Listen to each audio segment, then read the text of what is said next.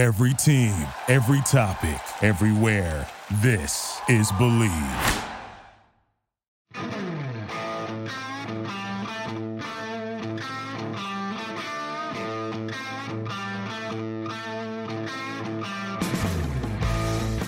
Welcome in, everybody. Ethan here. Mike here. And welcome to the Blue Note Podcast, your one-stop shop for all things St. Louis Blues. It's episode number 17. That's right. It's the Jaden Schwartz episode. Can't go with anybody else here but Jaden Schwartz wearing that big old number 17. Gotta love that guy. Yeah, I'd say Go ahead. Miss him, honestly. You know, he brought a huge dynamic here to this team. You know, big injury-prone player. Really big. But when he was active, when he was playing, I mean, just a huge heart and soul kind of guy.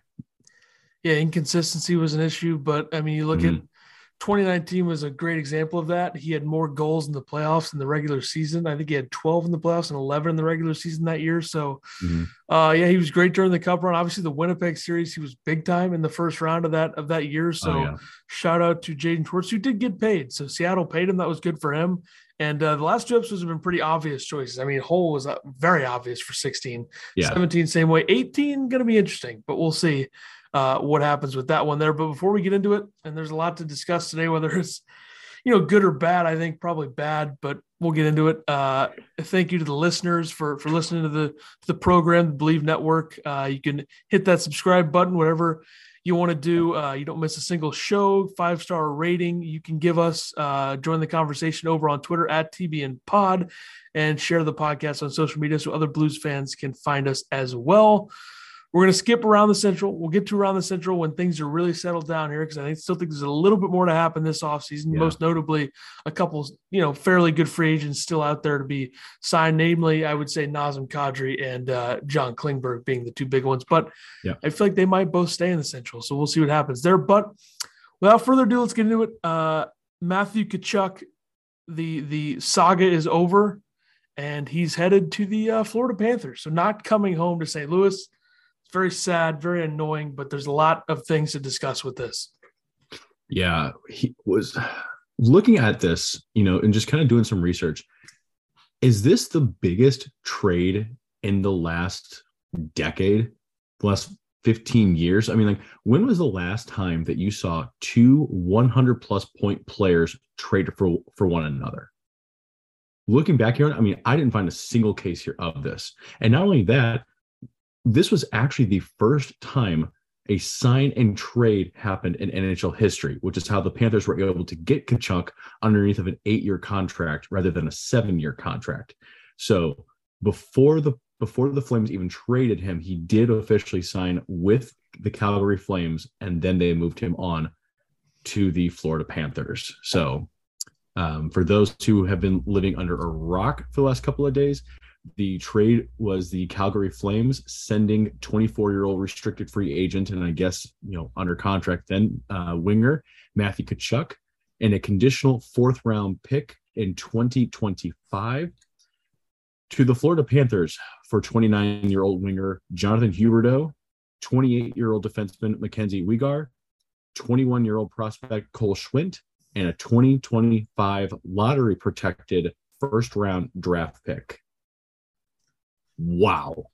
I mean, a monster deal. And there's a lot of different avenues to go with this trade, but I feel like this is just it's really because, like, Huberdeau and Weegar are both going to be UFAs after next season. So I think that's going to be really hard for the Flames to figure out. But as of right now, you're signaling that you're still trying to win. Like, you lost your two best players, and I think their top line is probably going to be Huberdeau. I don't know who their number one center is going to be, and then Lindholm. So that's still a pretty good top line. Who the heck's the center? Let's take a look here. So Daily Faceoff right now has it projected as Huberdeau on the left, Lindholm center, and Toffoli on the right. Like, their Daily Faceoff top 9 right now is not that bad. Like, that's a competitive. Huberdeau, Lindholm, Toffoli.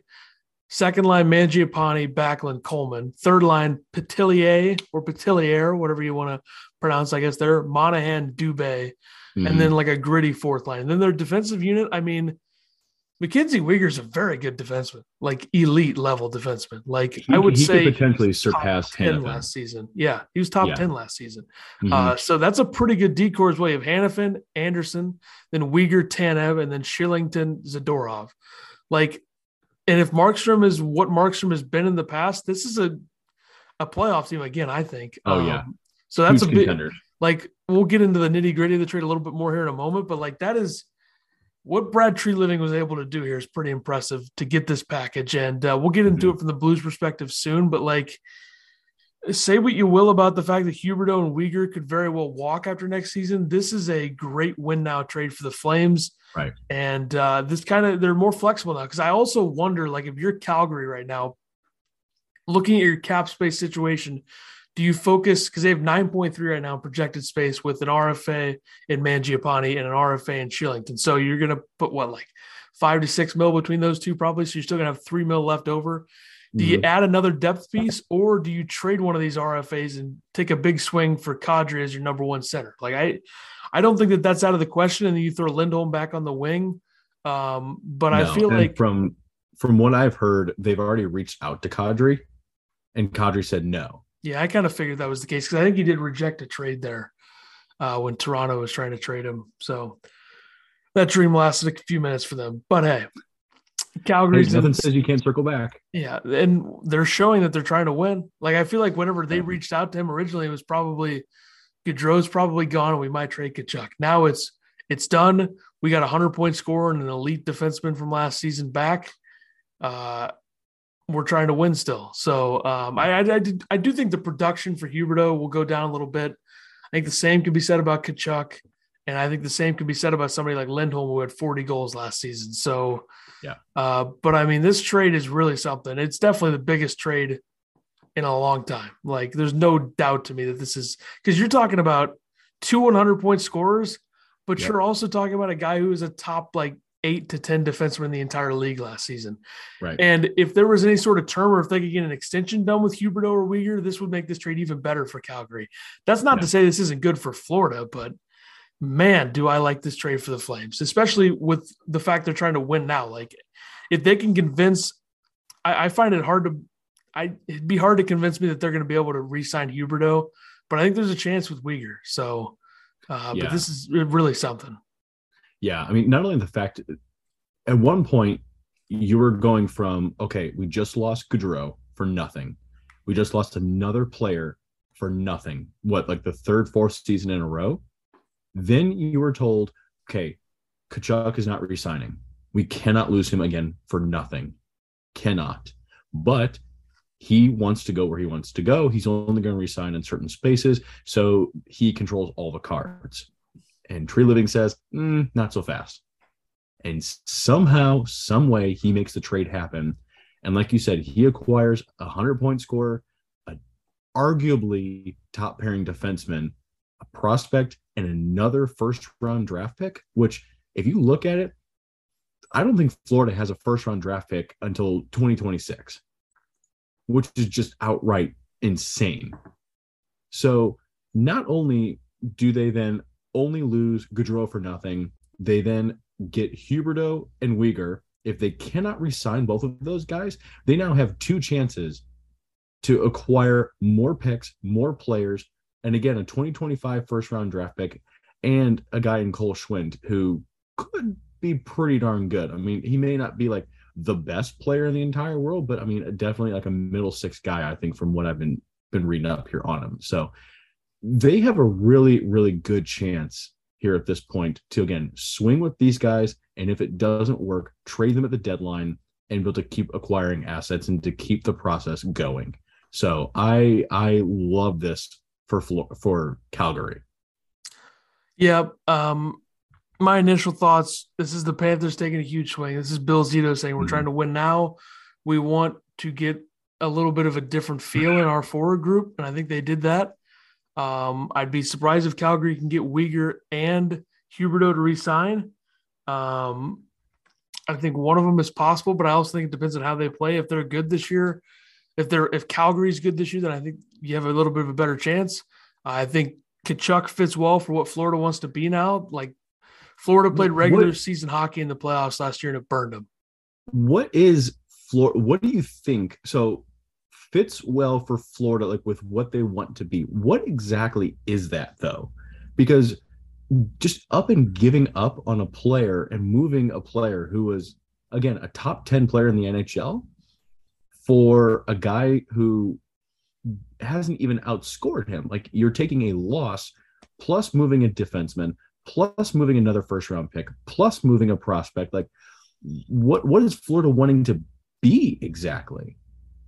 I would say that Florida is a team that played too much regular season hockey in the playoffs last year. And Tkachuk is a power forward, a bigger body. Look how big they are up front now with Tkachuk and Barkov. So, and Huberdeau, I think there's the age factor. I don't love the idea of giving up Uyghur in this deal as well, but I feel like if this is the guy they wanted and they're doing that. But I look at Florida's top six right now and I'm like, I think Calgary's top six might be better. Oh, absolutely. I think Florida has the best player. I think Barkov's the best out of any of the players on either team. But Verhaeghe, Barkov, Tkachuk, and then, of course, this is a daily face-off projection, so it's not 100% accurate. But Rudolph's, Balsers, Sam Bennett, Sam Reinhart. Their third line's good, though. Cousins, Lundell, White. And then fourth line is Lomberg, Luo Sterinen, and Hornqvist, which they got to move some money because they still are negative in the cap. Right. So I wonder what they do there. And then defensively, like Forsling, Ekblad, Carlson, Gudis, and Stahl, Montour, like that's not great. I think Florida's relying on the fact that they're going to be historically good offensively again, which I don't think that's going to happen. And also, don't forget Anthony Duclair is still on this team as well. So that's another player I did not mention. So I don't know. It's a big swing, and they're taking a shot. I don't know how this is going to work out. I think they're playing a little bit of the long game and the short game at the same time here.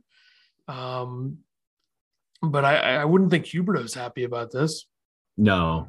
And I mean, I believe he came out, and I couldn't be able to find an article here again, but I believe that he even came out and said that he was not happy with how the trade went down. So I would not be surprised, and boy, oh boy, is Calgary going to riot if Huberdeau leaves. Yeah. And part of me would laugh if he just leaves for nothing. So I don't know. I mean, I think that this damages the Panthers overall in the short run. You know, it takes away from an area of their strength in defense. It just adds to their offense. And arguably, I think they kind of stayed the same in offense. You know, you look at Tkachuk last year, 115 to 104 points, Huberdeau to Tkachuk. But also over the last 3 seasons, Huberdeau outscored Tkachuk 254 to 208. So, you know, you're getting a different dynamic, and that's great. I mean, because GMs spend arguably their entire lifetime trying to find a player in Matthew Tkachuk.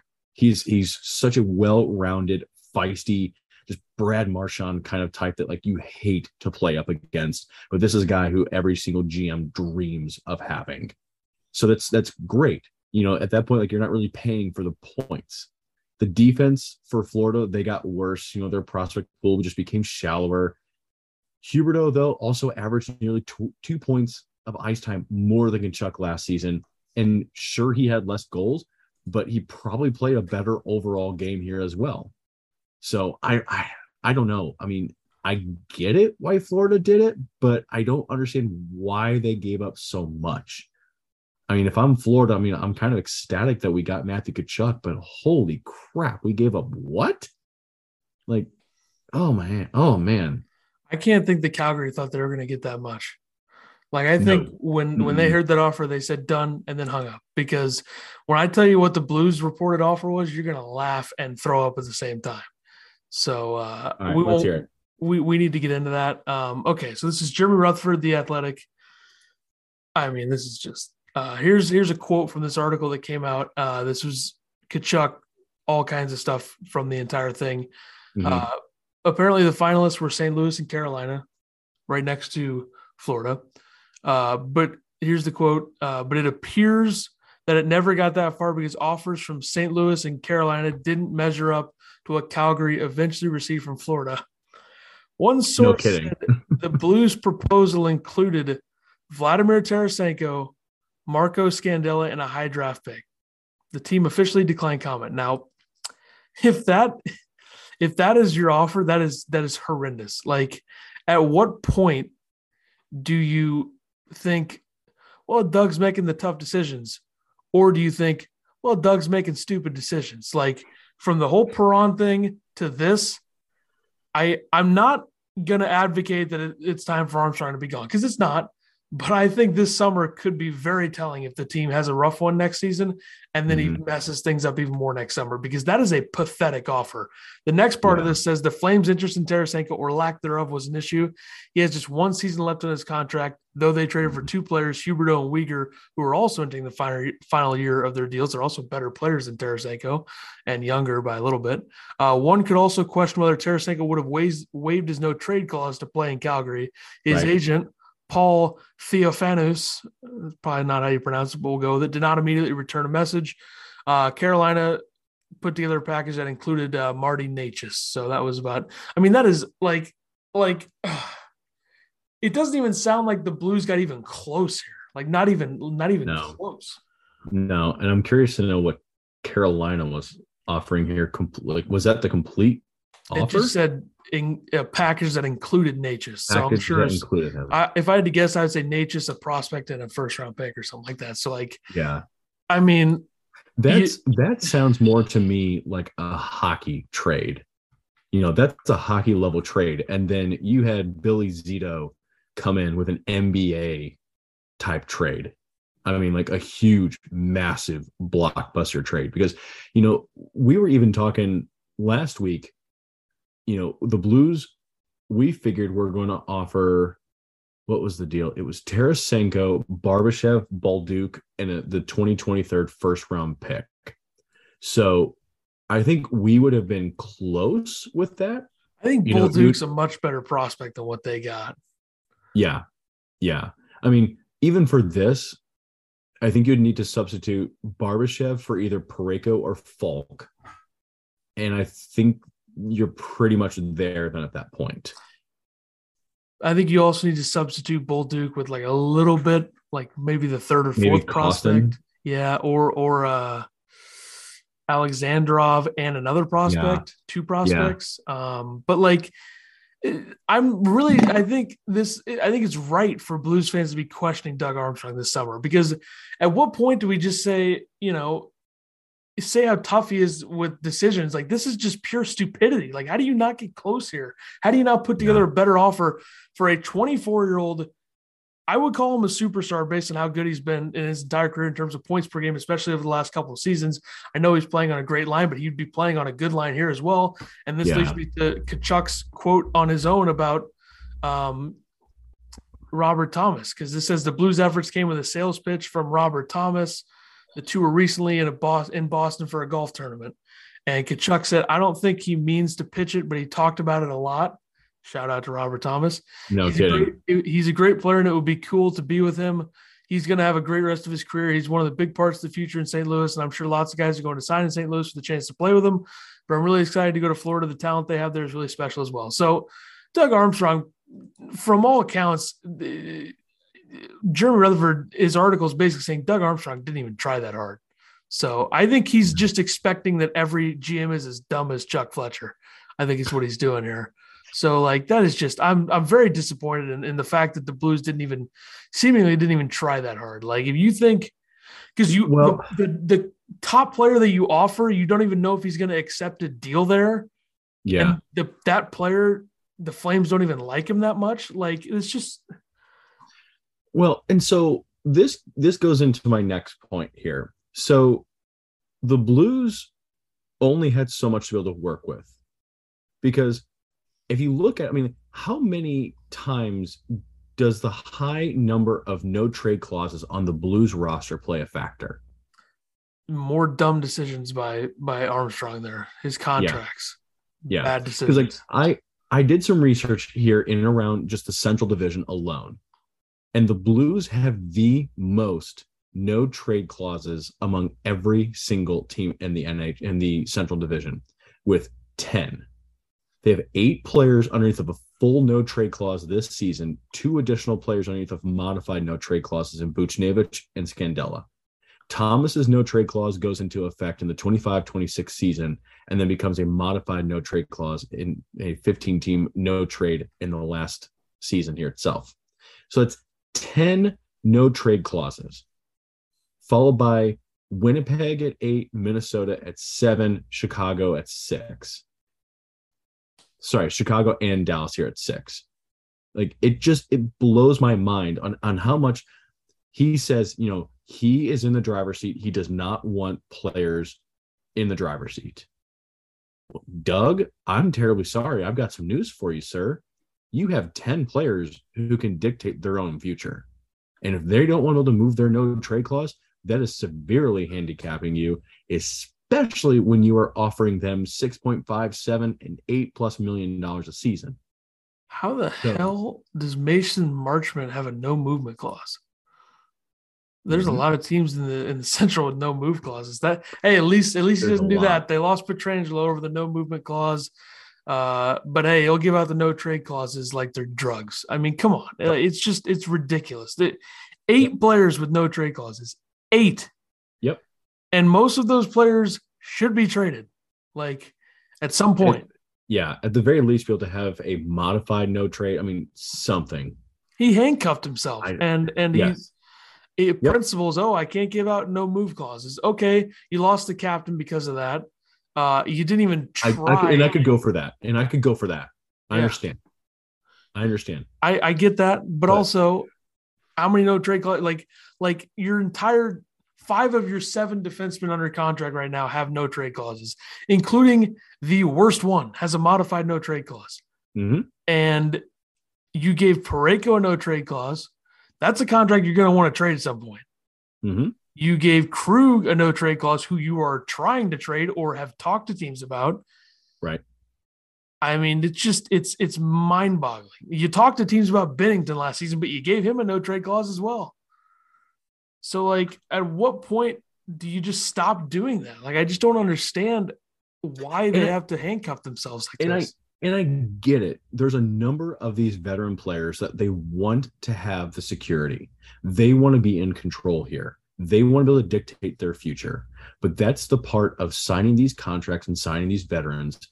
And you need to have the good marriage.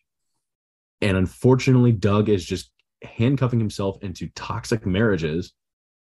And he's flipping the bill here for all of them and handcuffing himself. So it's just, he is severely handicapping this team on what he can and cannot do. And from what it looks like, he is going to be severely handicapped on what he can be able to do for the next several years. And whether that's going to be him or somebody else in his place. I'll tell you this right now. Jordan Kyrou better be a superstar, because they clearly Doug Armstrong wanted no part of trading him at all in this deal. So, he didn't want any part of trading Parayko either. Yeah, well, that's just I don't know. There's no way Armstrong thinks highly of Parayko if he's a smart GM. Come on. Like, did he watch Parayko last season? He's not the guy. And the fact they just handed him an 8-year deal so they could try to get the cap number down and avoid him hitting UFA. But hey, we'll let Pietrangelo hit UFA. We'll let Perron at UFA, not even try to re-sign him. They're going to let Tarasenko, obviously. They're probably going to let O'Reilly hit UFA. This team is going to be so bad in 3 years if this stays in this trajectory. They're going to be a team with like 3 or 4 elite players. I would say Falk will still be elite in 3 years. Thomas, Kyrou, and Buchnevich. And the rest of the team is going to be terrible if this keeps on this track, because clearly he has no intention of trying that hard to fix this, which that would be, why the hell would you trade Torrey Krug right now instead of Marco Scandella? Mm-hmm. Like, under any circumstances, I don't care what it takes. If it's a 2nd round pick, I don't care. Trade Scandella's contract. No doubt about it. I'm telling you right now, this team reminds me a lot of what's going on in Winnipeg.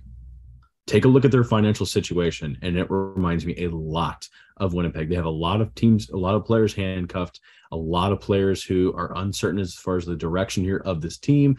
The locker room is becoming a huge issue, and I get chills just thinking that that's exactly what's going to happen with the Blues. So where do the Blues go from here? Where do they go? I mean, I think step number one is they're going to. You would have to think they're going to trade a left-handed defenseman now. If they make the wrong decision with that, and the only right decision is Scandella. That's the only one. Don't trade Perunovich. Don't trade Krug. Have that left side of Krug, Leddy, Perunovich. Have a right side of trade Perunovich. The Blues fan base is going to riot. Yeah, especially think about the cap here. Perunovich is going to be making what was his deal that he signed? Let's see, $750K. Yeah, and he's an RFA after this season. Mm-hmm. You don't get rid of that. You get rid of the guy who is terrible and is making 3.275 for 2 years. He's 32. He's a veteran. He brings experience. Yeah, he brings experience of being terrible is what he brings. So I'm just so out on Scandella. That's got to happen. If Doug Armstrong allows this team to go into next season with Mikkola, Perunovich, Krug, Leddy, Scandella, and you'll have Calle Rosen in the minors, that's 6 left-handed defensemen with 3 obvious ones that you should be playing, but I guarantee you they'll make the wrong decision. Or they'll say, oh, we're going to go 11 forwards and 7D, and we're going to make sure Scandella gets his time in there. It's just, it's ridiculous. At some point, though, you have to, if there's no biters, you have to showcase him. At some point. There's got to be a team that isn't on his no-trade list that is looking to get assets in return for bad contracts. So it's probably not Arizona, but there's got to be somebody out there that's doing that. Do you think Seattle's on his list? Maybe not. Maybe you get lucky, or does he want to go back to Montreal? Does Montreal want him back? I mean, hey, why not? It's just, I don't care what it takes. You got to get it done. There's also got to be a team that's not that bad out there that has a lot of salary cap flexibility, like New Jersey. What if they're not on his list, or to the Islander? Somebody out there that isn't going to be that competitive, but they still have a lot of cap flexibility. Why wouldn't they take a pick to take on that contract? It's only 2 more years, and it's not that big of a cap hit. He's just not a good player and shouldn't be on a team that wants to contend under any circumstances, a team that's paying way too much to their defensive core, a defensive core that's not even good. So I feel like that's an issue here. But I think what's next for the Blues is, what the hell is this forward group going to look like next season? I think would be the big question. Well, they still need to be able to re-sign Klim Kostin. I don't even think he cracks the lineup. I think the best thing for him is to sign a 2-year contract if they can really make this work, because what he's likely trying to find is a one-way contract. He wants to be in the NHL. But if they can get him re-signed on a deal that will get him a 2-year extension, 2-way on the first year, 1-way on the second, I think that could be ideal for both parties. Start him out in the AHL. If he wants to try and earn a spot in the NHL, that's great. Go through training camp, go through the preseason, and tell him you have the chance to crack the lineup. And with the injury to Toropchenko, he absolutely should. Absolutely should. I think that Jake Neighbors should have a leg up here on him. But you know what? I throw everybody into the Wolves and say, here's a stick, and whoever the last guy is that's holding the stick gets the spot. Just show me. So if he can be able to start out in the AHL, I think it's going to be best playing here with the Thunderbirds. And again, they've got to be able to find themselves a trade partner again for Scandella. I think those are the absolute top 2 things that they need to be able to do here at this point. Yeah. When I look at the lineup right now, what it could look like, I think the important part is figuring out your top 9. And once you do that, I think it becomes a bit easier. And I think it's kind of obvious. If I'm running the show right now, my top line is Buchnevich, Thomas, Tarasenko. My second line is Saad, O'Reilly, Kyrou. Yep. My third line is Barbashev, Shin, and Neighbors, because I think Neighbors should absolutely be in the top 9 if he's going to be here. And I think him and Shin are great fits. Yeah. Is he more of a right-handed or left wing? Yeah, I think I would probably switch that. I think he is a left winger. I kind of added I was looking at Daily Faceoff, and they had Barbashev on the left. Fine. I'll switch him. But then my fourth line, I'm going Nathan Walker, Yeah. Nola Chari and Josh Levo. But I think the Blues are going to go Brown or Costin for that last spot. But I think Levo should get another shot, and maybe he will eventually. Yeah, I could see him be able to split time here, like with Costin here at this point. And again, if Costin's not going to be getting top 6, top 9 spot, send him to the AHL. Send him down, give him the ice time, give him the responsibility. Shoot, if you can be able to try and make it work, I almost try to ensure that he's getting top line. Give him top line, give him first or second power play. I mean, give him every single opportunity to succeed in the AHL, to give this guy a confidence boost, because he has bust status written all over him right now. And I've been saying it for the last little while that they need to be able to trade this guy before his stock gets real low. And I'm telling you, his stock is real low. You know, when you've got who's the guy? Snuggerud. Mm-hmm. He's probably over him on the depth chart at this point. You have to believe it. Okay. So the Blues trade Scandella, and their cap space gets, and without having to retain, their cap space gets to like 4.2 mil.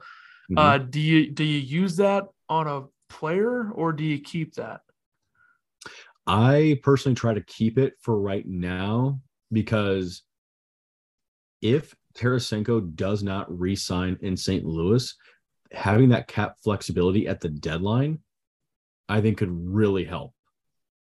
Yeah, I agree. But also, I would have been willing to spend it if Nino Niederreiter was still out there, but he signed with Nashville. So yeah. The other names out there that you think maybe bring him in, see what they can do with the third line: Danton Heinen, Sonny Milano, Ryan Donato. Yeah. That is if you don't believe in Neighbors enough to be a third line winger. And also, I'm kind of surprised that the Blues didn't even explore the idea of capitalizing on Barbashev's value when it's this high. Now, I know they're trying to be good and all, but like, he's probably never going to score that much again. So, yeah. And again, I mean, it takes, I've said this a couple of times, it takes two to make a deal.